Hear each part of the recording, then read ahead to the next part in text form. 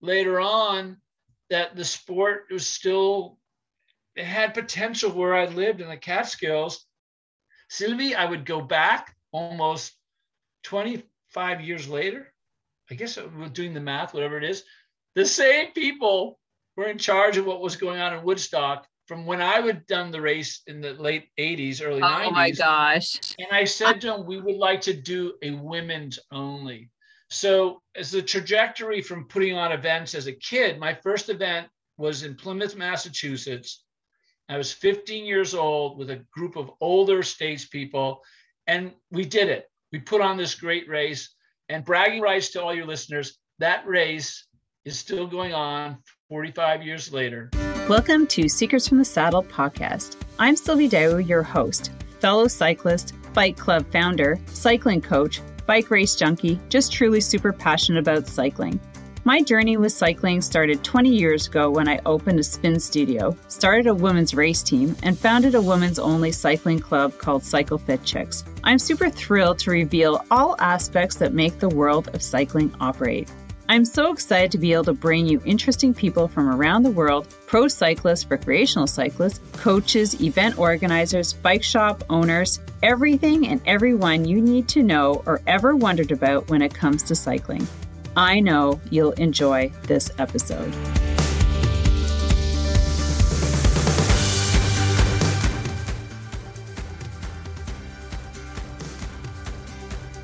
All right, welcome back to another episode of Secrets from the Saddle, all things cycling podcast with your host, Sylvie Dow, sitting here in beautiful Chelsea, Quebec, Canada. And we have Martin Broom. That's right. Is that right? All right. Who is Martin not too far from me. He's sitting in Kingston, New York. And today, now listen up, everybody. This is part of the January series. Now, that is dedicated to cycling events for 2022. Now, this series has only 8 in them, and I'm super excited to bring these 8 events to you. And maybe possibly you might want to add them to your calendar. Now, before we get started, make sure you're following myself on Instagram, Martin on Instagram, and the podcast there as well, so you don't miss another episode. It also helps us grow this podcast. Now, Martin, and this has a women's cycling event. He is the manager director of the 3 days of All-Star Cycling Women's Tour in New York State. So very close if you're here in Canada listening to this. So about 4 hours from Montreal, probably about 5 from Ottawa, and a decent distance to go for a multi-day event. So what the focus here is, it's world-class women's only cycling focused weekend competition and camaraderie. And that's where we brought Martin in to give us more details about this. And I am hoping to hear about more women getting out on the road and hitting these events. So welcome, Martin. How are you doing? I'm so excited to have you here. Well, thank you so much. I'm actually super flattered and humbled. This is a great opportunity for us to chat about something that's dear to both our hearts, the sport of competitive cycling, but through the optics of women and what they're achieving, especially in the next couple of years with the Tour de Femme. So yeah. So tell me. Oh, I'm awesome. So before we always get into the topic of the cycling event, I'd like you to give a little background on how you got into cycling and what brought you to become a race director and creating events for women. Wow, what a wonderful question. Hopefully I don't come across as being egotistical in sharing. Being that this is the topic is about bicycling and competitive cycling, but with women as kind of the focus point, it was my mom who suggested. We had moved from Canada to the US. My dad's a college professor here in the United States. And we moved from Vancouver and ended up in the US. And unbeknownst to me as a kid, until I and my brother, Michael, became avid bicyclists, we had a professional cyclist in our family. My mom's cousin was in the 50s and the 60s one of Holland's top pros, and rode with a team that was eventually sponsored by Raleigh. Peter Post would become a world champion on the pursuit. And he was in our family. So when bicycling and I guess what happens with anyone who rides a bicycle, at some point you want to test your abilities. You read the race against your brother or your friends, or you go fast, or you do something like a time trial, or you just ride 100 miles and go, wow, I just did something that is pretty big. My mom would encourage us to look further from those day-to-day activities that we did as young people. And lo and behold, not too far from where my mom and dad lived, south of Boston, was a series of bicycle races. And we went, and I don't know, I guess we just had the willpower and a desire, because we knew nothing about racing. We used soccer shoes when we were riding, and they were toe clips, and everything was so like, we tried to be professional, but we didn't know what to do. And in fact, through a little bit of, I guess, reading papers or magazines, whatever was available back then, we learned that you have to just sort of ride and be focused and stay healthy and do all of that. Well, lo and behold, we go to these events and we did well. We ended up, I think, placing the top, my brother and I would place in the top 3 or 4. And it turned out, and I think this was a turning point in all of this, Sylvie, and to your listeners, we had a mentor.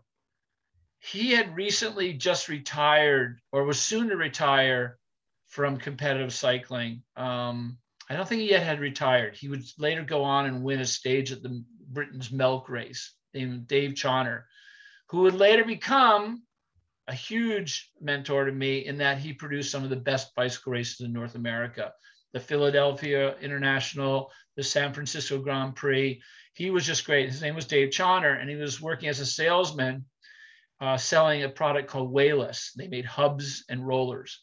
I'm definitely dating myself. To anyone who knows that name, they're probably laughing, wow, he really is old. But he said very clearly and candidly, if you want to do this as a sport, you have to be willing to ride in all weather. You have to just stay persevering.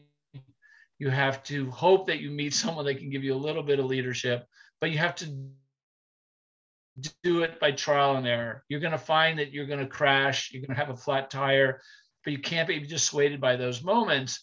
And we never forgot that. And we would later then get involved with Team Canada. We would ride the World Championships, and we would do these things that were just really unbeknownst, unknown goals even, or thoughts as kids. And I think that's the trajectory that a lot of the women cyclists that we've over the last 8 years focused upon with our event is to develop that kind of endearing thought that you can be anything in a sport that is really hard. You just have to sort of be willing to stick with it. And having folks like you, Sylvie, to encourage the athletes, to recommend ways to do things, nutrition, issues of wellness, recovery, are really crucial. So my long-winded approach to sharing a little bit of how I got into cycling was, I wasn't sure I was ever going to be a soccer player of any good quality. And bicycling seemed like a great way to get away from my mom and dad.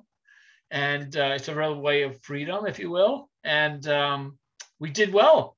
We were talented and we stuck with it. And, lo and behold, all these years later, when people ask me, why are you producing, in this case, a women's only bicycle race? I kind of do it not with a sexist or gender orientation. It's more like, and not to be arrogant, it's like, I know how to do it. I've been there. I've seen the sport. I know what it takes to put on a great race, about safety. And in the case of women, back when we started 8 years ago, Sylvie, there was no marquee event for women in North America other than the Gatineau Classic, which has had its sort of up and downs. And people would migrate to that race. The World Tour riders, well, it wasn't even called World Tour years ago. The elite riders would go there because of the UCI points. For your listeners, UCI is like the kind of the umbrella key to all of cycling, the governing body. But at the end of the day, it seemed to make more sense to do, if I were going to give back to the sport. I mean, junior racers are really important because you want to have a future, but women were sort of lost in this kind of shuffle. Like there'd be an event, they would go off at 7 in the morning, and then the men would get the spectators at 12. And I just seemed discombobulated. So I think, and though I live in the US. Or worse, Martin, we right. we get to race with the older riders. Well, yeah, there's all these different aspects of it that didn't seem really encouraging. And I know this sounds a little bit odd, but being Canadian and yet living in the States, my parents are European. I think we're very much about equality and parity, and sort of maybe I'm a feminist at heart, but it became really easy to take this idea of putting on a world-class intended event in the Catskill Mountains, which is where Woodstock is, and doing it knowing that people might be a little bit like, what? Women's own, whatever. Not the case at all. Red carpet treatment from Woodstock. They could not get enough of this thought. This is what they want to do. They want to be worldly, and they want to be sort of on the cutting edge in their own crunchy granola way. I love it. And that area is nice and it's dang hilly. Yeah, well. We pride ourselves, everybody, on, and for those listeners that come, it's an event. The 62-mile out and back road race has a 2-mile climb in it that just goes up, and it's got switchbacks. Is that Hell's Kitchen? No, we didn't. We were thinking that, but that goes into another county, and the logistics are, once you get to another county, you've got to deal with a whole different sort of political spectrum. Law enforcement agencies and so on. So we kept it within, but bragging rights for everyone listening. The Dalai Lama has a North American headquarters or a monastery in Woodstock, New York. And when you climb this mountain, at the top of the mountain is this monastery, KTD, so much so that the monks come out and encourage the riders. The Dalai Lama sends monks to our community dinner, which we open up the weekend with this dinner where we have guest speakers, and the athletes get a really wonderful meal, not costing very much money. And it's just become, from that comment and then all the other experiences that some of the riders who have been there always remind me, there's just a sense of community. And if you get 100 athletes, and especially 100 women athletes, to see them encourage each other before the race, and when they're done, smiling, even though they may have lost to someone else, makes up for all those moments I remember racing where there just seemed to be this animosity, you just see the guy on guy. They didn't quite want, there's this weird tectonic plate. And yet with the women, there's just the camaraderie was to the 10th level, 10th power. Yeah. So it's a little bit about the race. I agree with you. Women's race is different. And like I was telling you, Martin, I spent 8 years racing, and I started a women's masters team back in 2005 before I even started my club. And that was I'd never raced before. It's just hey, does anybody want to race and learn how to race together? And then we got our racing coach, Judy Hutzebo. I don't know if you know Pierre Hutzebo. Yeah. Pierre's on our board. Pierre's been behind me for 8 years. Yeah. So his daughter coached us. Great. And we were actually her first cycling coaching clients. Well, I had no idea. My sister actually found her she went to a networking event. Anyways, it's just so that was my first experience, and it grew from there. And I had quite a few women through the years, the 8-9 years that I had the event, because racing isn't for everybody. It isn't.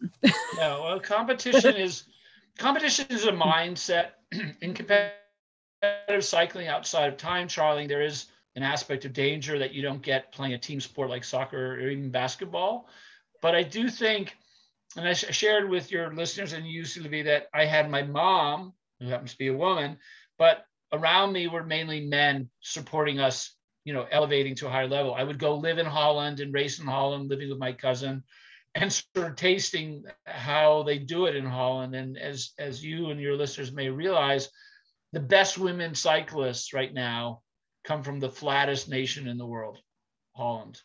They are the most amazing mountain climbers. They are just incredible athletes in general. And I give a lot of tribute to how cycling is developed in Holland, whether as a commuting, just entertainment, family events, or competitive. But I think when you look at what you've described with Julie and having someone who really feels, not like the Mother Goose scenario, but feels that bringing the group together and being a group working and intertwining and not having it be ego driven. I mean, everyone at some point, I mean, the cream rises to the top, and sometimes ego is the way you get to the top, sort of with blinders and the like. But when you look at how an event really evolves like ours, it was always about bringing men and women, women and men together to highlight women athletes, and seeing that as the theme evolve and seeing the women help each other. Because I would guess that some of the women who raced our race the first year, who I know would develop to be better riders, were probably also supporting other athletes in their community or in their area or in the club and encouraging them. Like, for example, the riders from Philadelphia, why would they want to come to literally, why would you want to come to the Catskills and have to climb mountains when Philadelphia, yes, there are hills and the like, but it's not a mountainous area. We've had riders, I think in the numbers of 30 coming from the Philly area, and they've all supported each other to come for this personal challenge and then also be supportive of our bicycle race and all the messages behind it. Wow. So Martin, go back to how you how the creation of this event evolved or started. Because you said it's been 8 years, right? Yeah, it'll be. Yeah. Again, it's 2 years in mothballs. We started in the idea started in 2012. In part, I had been riding and helping some of the promotion of the Gran Fondo New York event. And I saw just the appeal that it had for a non-competitive event on the numbers. The scale of participation was just flabbergasting. Thousands of people would come out and do this event. And knowing that women's competitive cycling was always interesting, but never that much spoken when I was a kid. There were some incredible riders, Connie Carpenter, who would then be the mom to Taylor Phinney, world champion on the track. These riders were all doing their thing, and oftentimes they were beating men. They would combine their races, as you described earlier, they would ride together and do their thing. But it seemed that back then, the women were still getting a little bit more limelight than they seem to be getting in the 20th century. We're talking like, we're in the 21st century now. And I just felt like, wow, if I could put on a bike race as I did when I quit racing and moved back from Europe, I put on a bicycle race in Greenwich, Connecticut, but I didn't start it. Someone else had done it and then it had disappeared. I brought it back and I got the bug for it. So then the story goes back to Dave Chawner, the mentor, who said, stick with the sport, regardless of the weather, flat tires. Even he mentioned the cost of it, because there's a sort of a reality of the cost of competitive cycling, buying a bike and then the clothing and all the travel. And it's a little bit prohibitive at times, but Dave would go on to put on these big events. And Dave was suggestive, like, you could make a living doing this. And I naively thought that, I'll be a race promoter and I'll live the happy life because, it'll be such a great sporting event and they'll all grow. Greenwich Criterium will become more popular. So that didn't quite work out. But I still, when I moved to Woodstock, I still thought, well, I can maybe do this from a passion project perspective. So in 1989, we put on a men's event in Woodstock. Lo and behold, we did it for 3 years. Then I became a dad, and I have 2 sons, Max, who loves bicycling, Harrison as well. And they took the focus. So bicycling kind of went into my version of mothballs. And then realized later on that the sport was still, it had potential where I lived in the Catskills. Sylvie, I would go back almost 25 years later. I guess we're doing the math, whatever it is. The same people were in charge of what was going on in Woodstock from when I had done the race in the late 80s, early 90s. Oh my gosh. And I said to them, we would like to do a women's only. So as the trajectory from putting on events as a kid, my first event was in Plymouth, Massachusetts. I was 15 years old with a group of older statespeople. And we did it. We put on this great race, and bragging rights to all your listeners, that race is still going on 45 years later. Is that the Catskills race? No, the Plymouth race, Plymouth, Massachusetts. Okay. And funny enough, it's often the same weekend as our event. And those individuals in Massachusetts opt not to have women on their schedule, telling all the women to go to Woodstock. Oh, So very nice. We've had this evolution over the years of incredible support from the community, from the sporting world. There are a lot of triathletes that love what they can do here, because our event is based on two different kind of images. So you've got the elite riders, and then you've got the developmental concept. And with USA Cycling, and maybe in Canada, but you have the category 4 riders, and then you've got the elite or the pro 1, 2, 3. So we try to keep the 1, 2s together, and then the 4s to do their thing.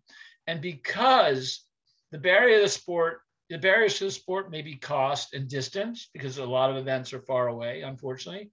But there's also a nice side about traveling, 4 or 5 hours with your teammate. That's 4 or 5 hours. You get to see a different part of the country, and you're talking, you're doing your thing.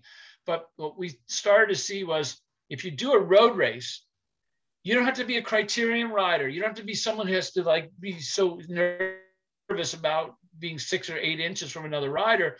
If you're just starting out in that road race, if you don't have a really great capacity for starting with the other 40 or 50 riders and you get dropped, you're still in a race environment. You still create a personal challenge, and more than likely you'll catch other riders.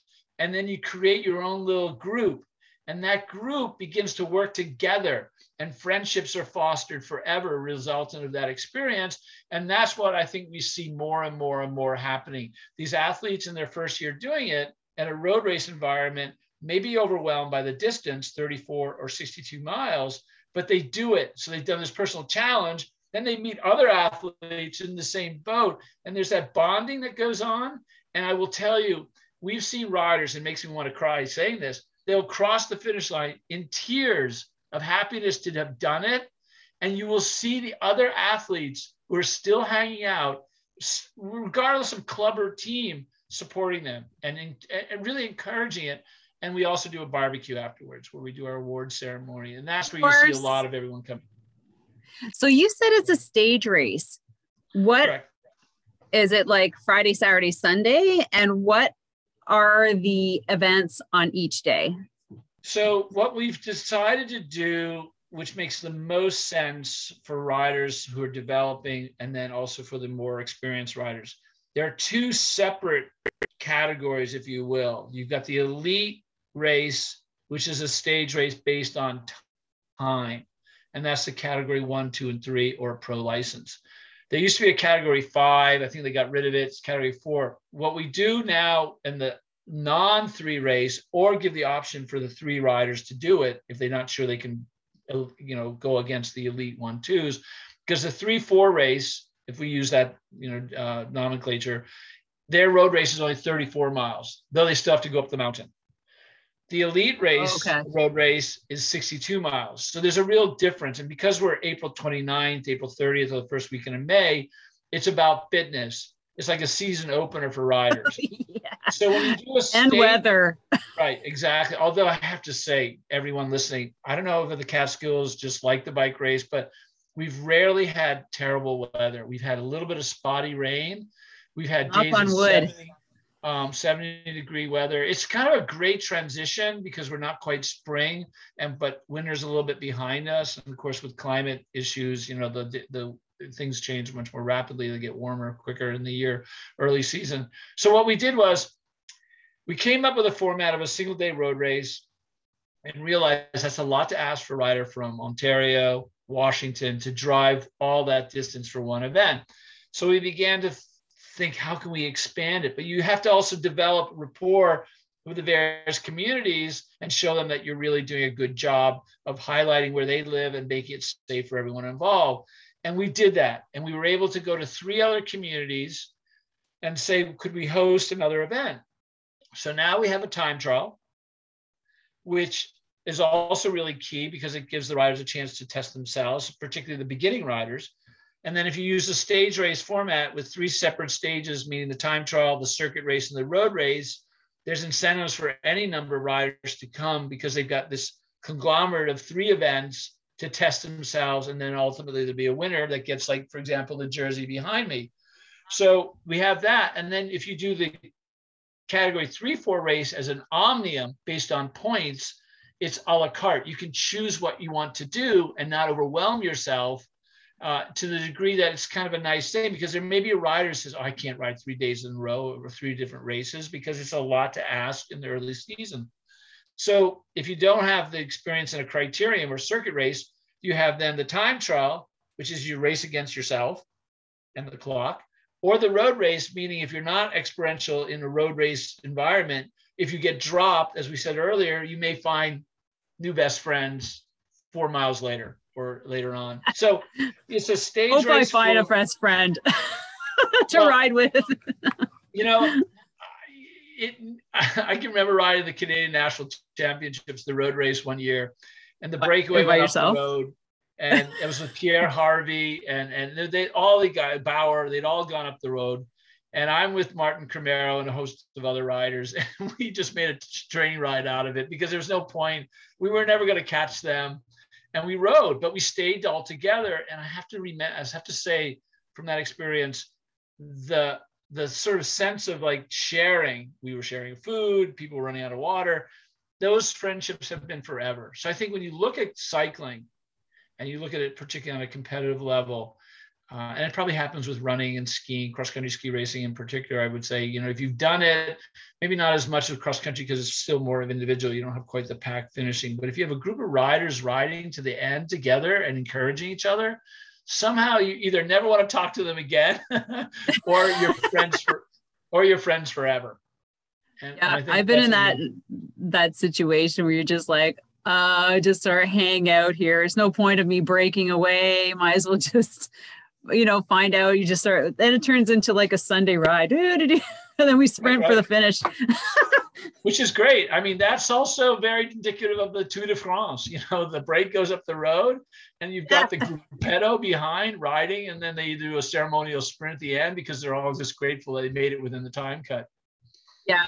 And you know what? That's probably something that, the Tour does not obviously capture, right? Is like everything that's happening behind the peloton in front, like the whole camaraderie of the group ride, like the joking and things like that. I'm sure it happens. It happens all the time. I mean, listen, I think credit to women's competitive cycling. And, again, I will probably reach the ire or create the ire to some of your listeners.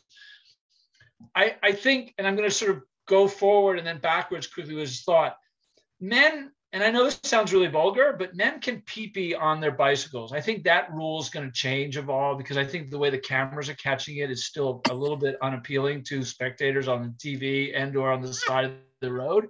But women in a bicycle race, and they do happen, people do stop and go in the woods and do their thing. It's not the same world, okay, when they have the distance. So for women's competitive cycling, 3 hours is a long time, because in a men's race at 3 hours, they can do their business and they still may have 3 more hours to race. But in a women's race at 3, it's hard to do their business for all the obvious reasons, because of the clothing and blah, blah, blah. So I think when you look at women's competitive cycling with races that are 3 hours in length, never mind just the biological side, even if that's, if I'm correct or wrong, it's exciting. Women's competitive cycling is unbelievably exciting in 3 hours, whereas a men's race of 7 hours, they'll be chatting and talking, and then there'll be the breakaway that goes up the road, and the TV watches it. Oh, great, but they usually get caught. But the backside, and of course, credit to your question or thought, is that they're there talking, they're eating lunch, whatever. And for us as spectators, it's really a little bit boring. I mean, you can only watch a group of 80 riders laughing because, of course, we understand as now, not newbies to the sport, but we understand it's a tough sport. But if you all see a stage of the Tour de France and they're all smiling and laughing, it takes away from the sort of the grimace and the pain. Exactly, and like the poker face, or you're exhausted. And of course, at the end, back to the gruppetto, which also, as they're racing against the clock, so they get within the time limit. A lot of times they are tired. They've been sick the night before. They had an injury. They crashed. They're so grateful to be across their line. You'll see them smile and thank all of each other. And I think goes back to what I said earlier with the road race. Those moments when you're either with teammates and or new friends, or people that are working together to either get to the finish, just they want to finish, so they don't get a DNF on their result sheet, and or because they're wanting to race the next day, they're all committed. And that commitment lends itself, I think, at the end of the day, to some great potential friendships. And I think, again, for you and all the 13, 14 years that you've been with Masters women and younger athletes and so on, you have such a strong following, and it's based upon your charisma, and you're willing to give them the focus that sometimes they need. Bicycle racing is tough enough.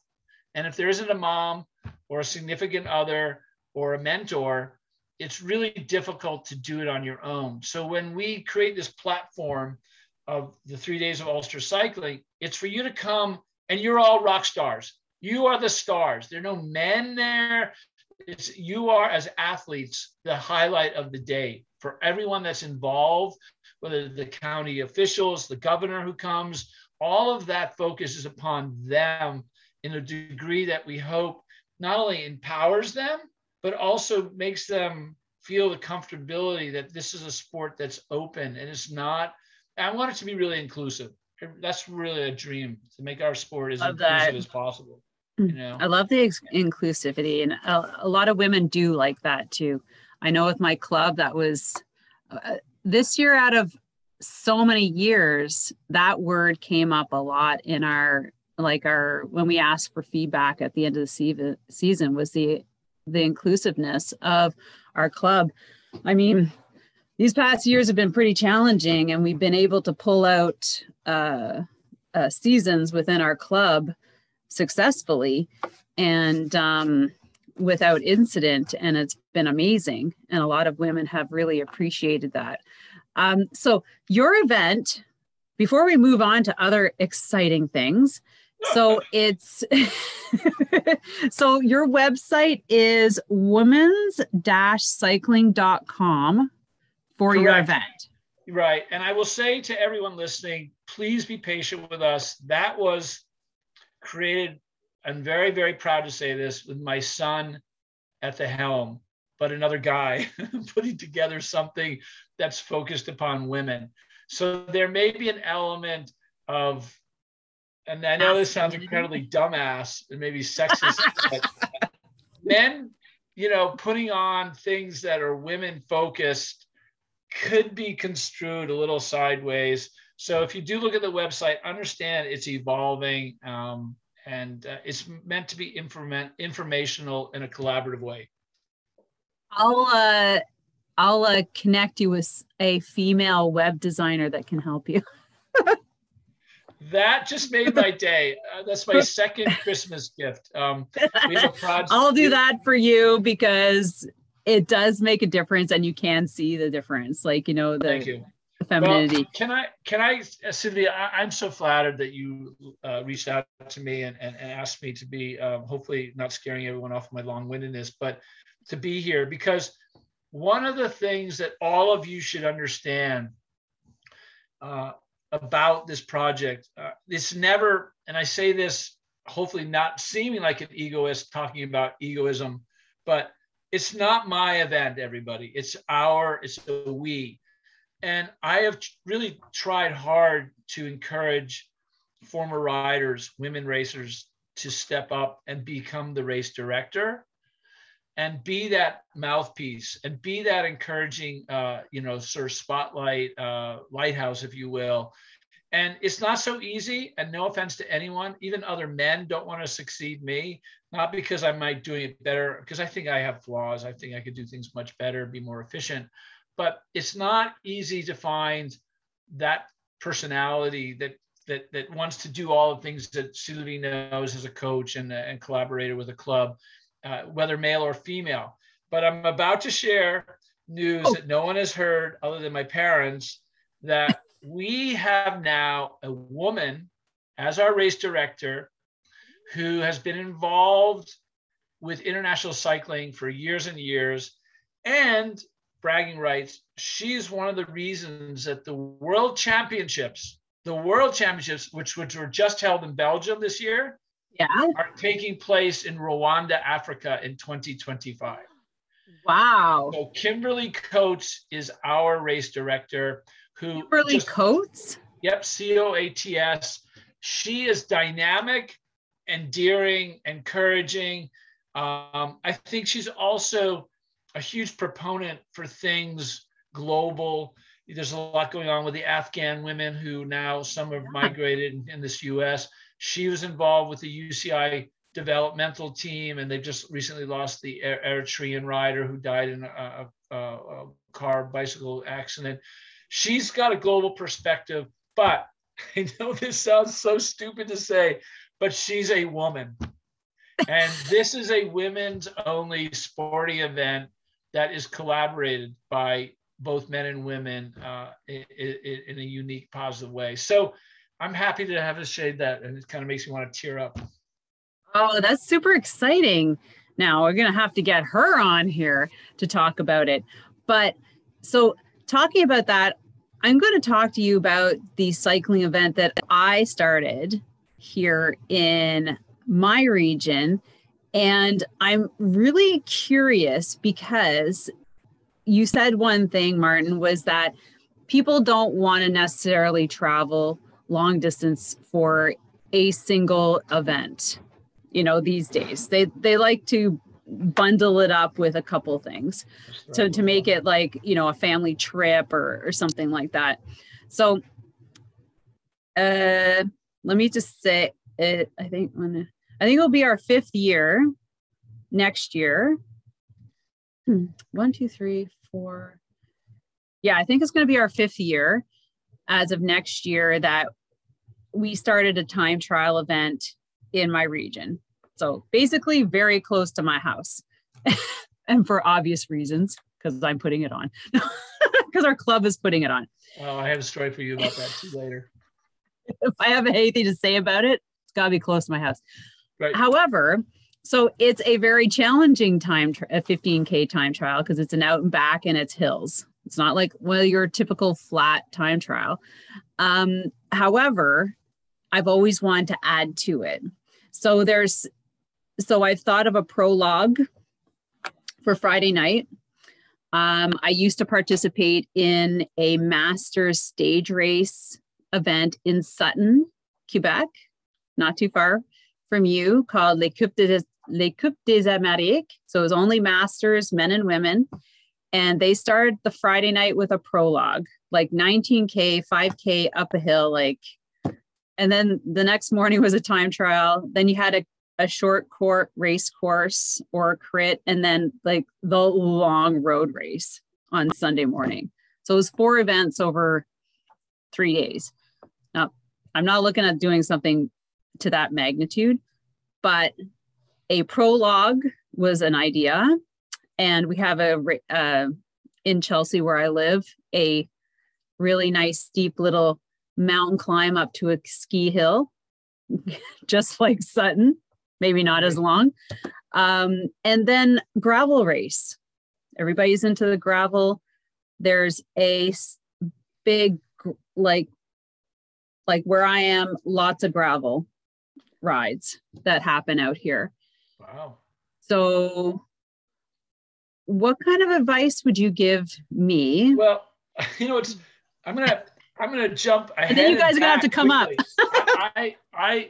I'm just so like, wow, you are a bundle of energy, and you've got these great ideas that I think have not only reach fruition but can continue to expand. I'm going to say this quickly and then go back to your question.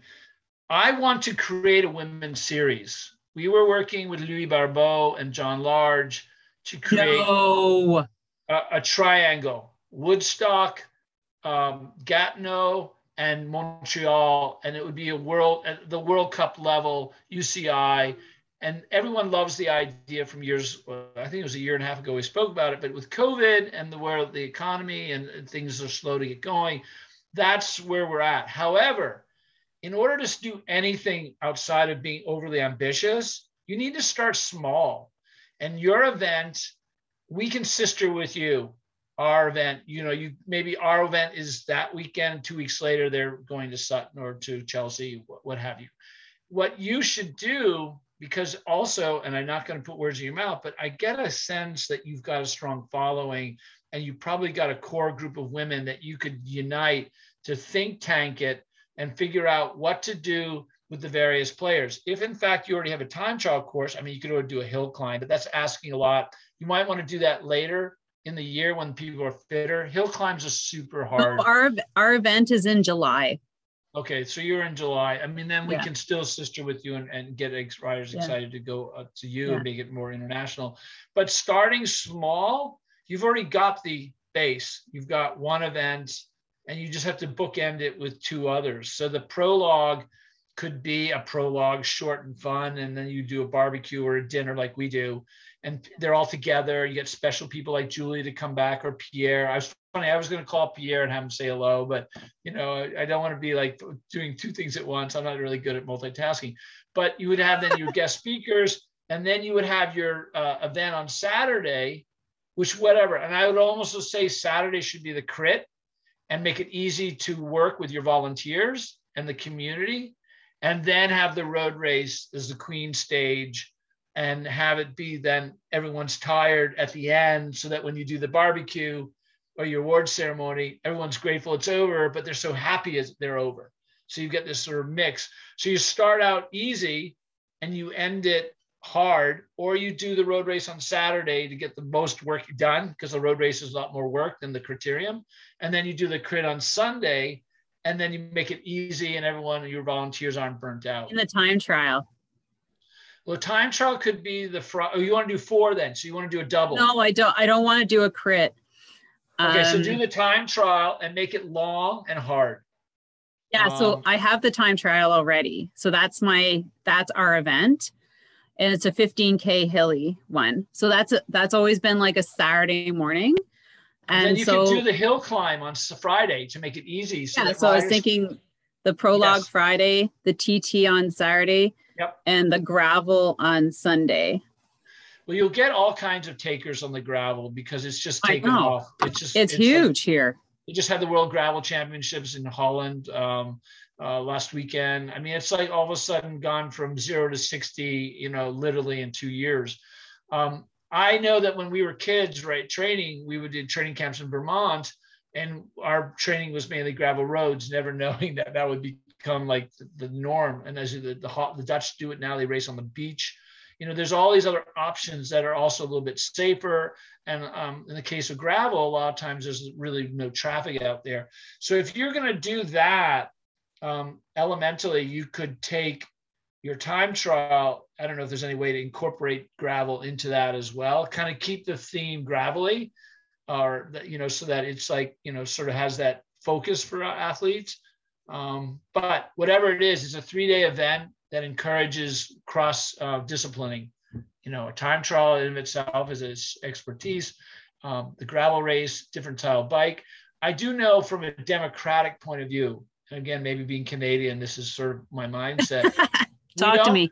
We don't encourage, the time trial is road bikes, so that we don't get riders feeling that they have to have their time trial bike in the stage race. So they ride their road bike in the time trial, because many riders, particularly amateur athletes in the Northeast, they may have a time trial bike or they may not. And you don't assume. You could ask them, do you have one? But it's easier for me just to say, bring your road bike, use it for everything.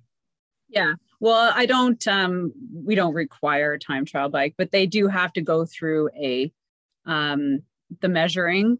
Sure. The UCI standards of, making sure the bike is set up properly. Right. But, lots of people bring time trial and they do road.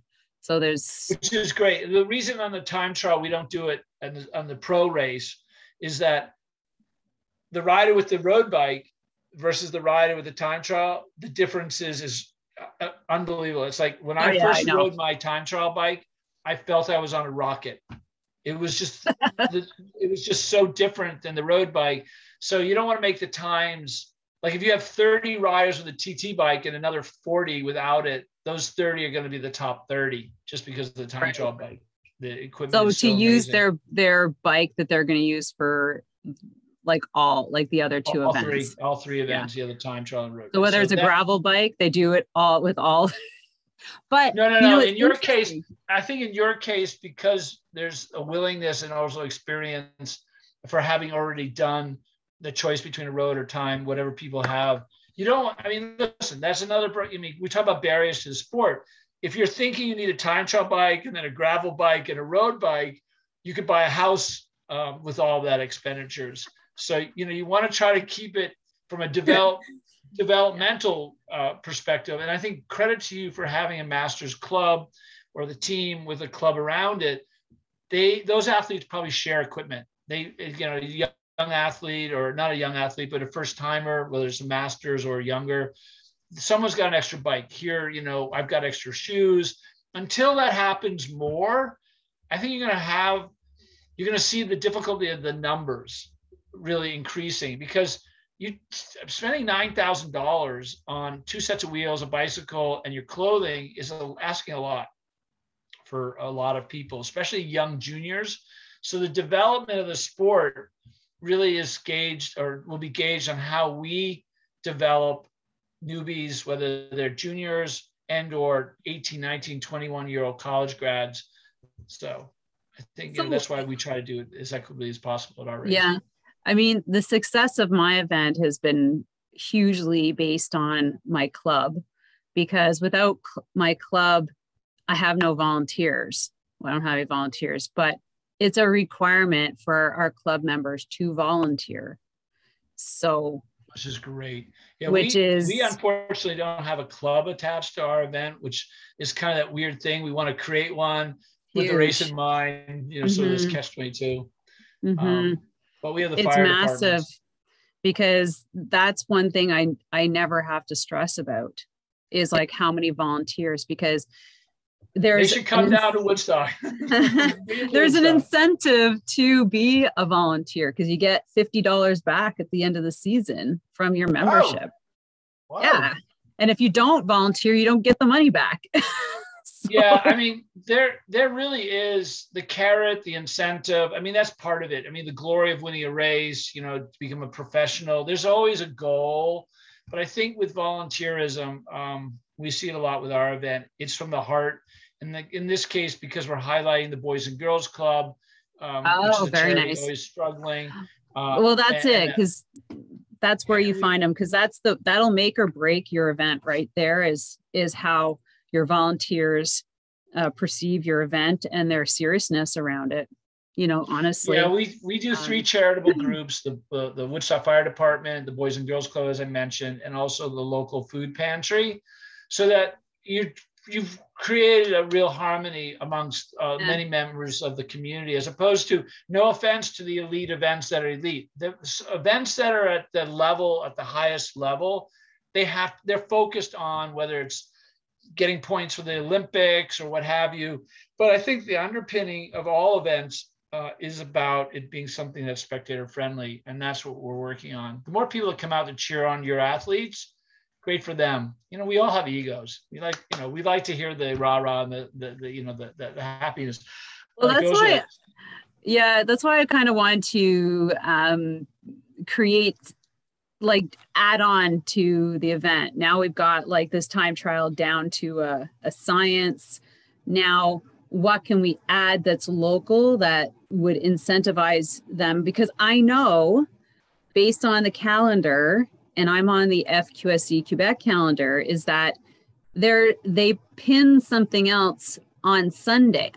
So riders have to pick and choose which one they go to.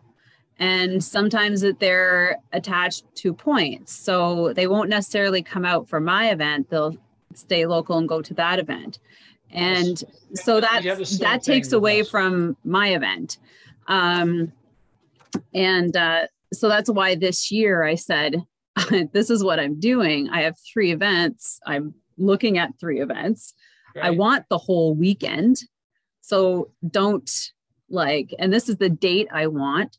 And I also said, these are the categories I want. I no longer want the 2 categories for women.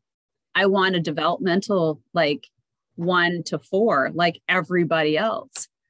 So so new people can come and know that they're racing against other new cyclists, not racing with everybody and getting creamed out of their category. You know what I mean? Everything else in the world besides Quebec has evolved into different age categories, different developmental categories. We're in the Stone Ages. I'm you guys can't keep doing this. Well, because women are not going to race. Yeah. I think that you touch on are some really important aspects of the sport. We at our event break it into several masters categories as well. So we incentivize riders to come because Carol Vanier, they'll come and they'll ride knowing there's a master's prize and a jersey and what have you. But in your case, going back to the event, 2 things I'd like to say. And again, I don't know how much time your listeners have to continue listening to my long-windedness, but I hope everybody's enjoying this. I'm more than happy to offer support from us in your July event. So I know you have a great volunteer base, but we will help you evolve your event to a 3-day, because that's what Gatineau was hoping to be, the women's UCI Gatineau, and now it's sort of in John Large and his team are trying to reevaluate how that's going to grow. You already have an event and you can evolve, and you should have the support of FSQ, whatever, Louis Barbeau, whatever, the Fédération Cycliste, Quebec. That should be the incentive for them to look to you that they're not worthy, because if you're going to be looking to evolve it into something much more important for riders who would otherwise be a little bit 1-day race driving across all of Quebec or from New Brunswick or what have you, that's not what is sport's about. Because the end of the day, Sylvie, and to your listeners, the carbon footprint is something we all as organizers have to take into account. If you can get riders to you and they're there for 3 days and everything is from one hub, as spokes, and they do their events, they're not driving, we're not going to Syracuse, New York, and then Montreal and whatever. That's hard on the human body, and it's also expensive, but the carbon footprint's there. So there's a really ecological side to what we're moving forward, never mind wellness. And women, and I know this is vulgar for your listeners, and I hope you're not as aghast at this. It's a really kind of bold statement, but women get shit done. And if women are going to see things happen, whether it's wellness related, it's related to getting more people on bicycles to commute to work or school, or to highlight the competitive spirit that bicycle racing it really brings out, then women are going to be at the helm. And this is credit to Swift and Eric Min and his team for getting behind the four-year contract for the Tour de Féminine. 4 years, they're putting millions of dollars into the Tour de France for women.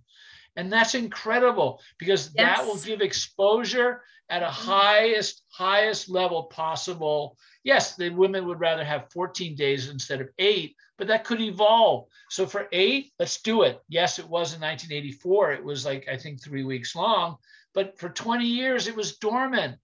So listen, bragging rights for our race. Ariane Bonhomme has ridden it. Christy Lay's ridden it. Emma White, she's won a bronze medal at the Tokyo Olympics.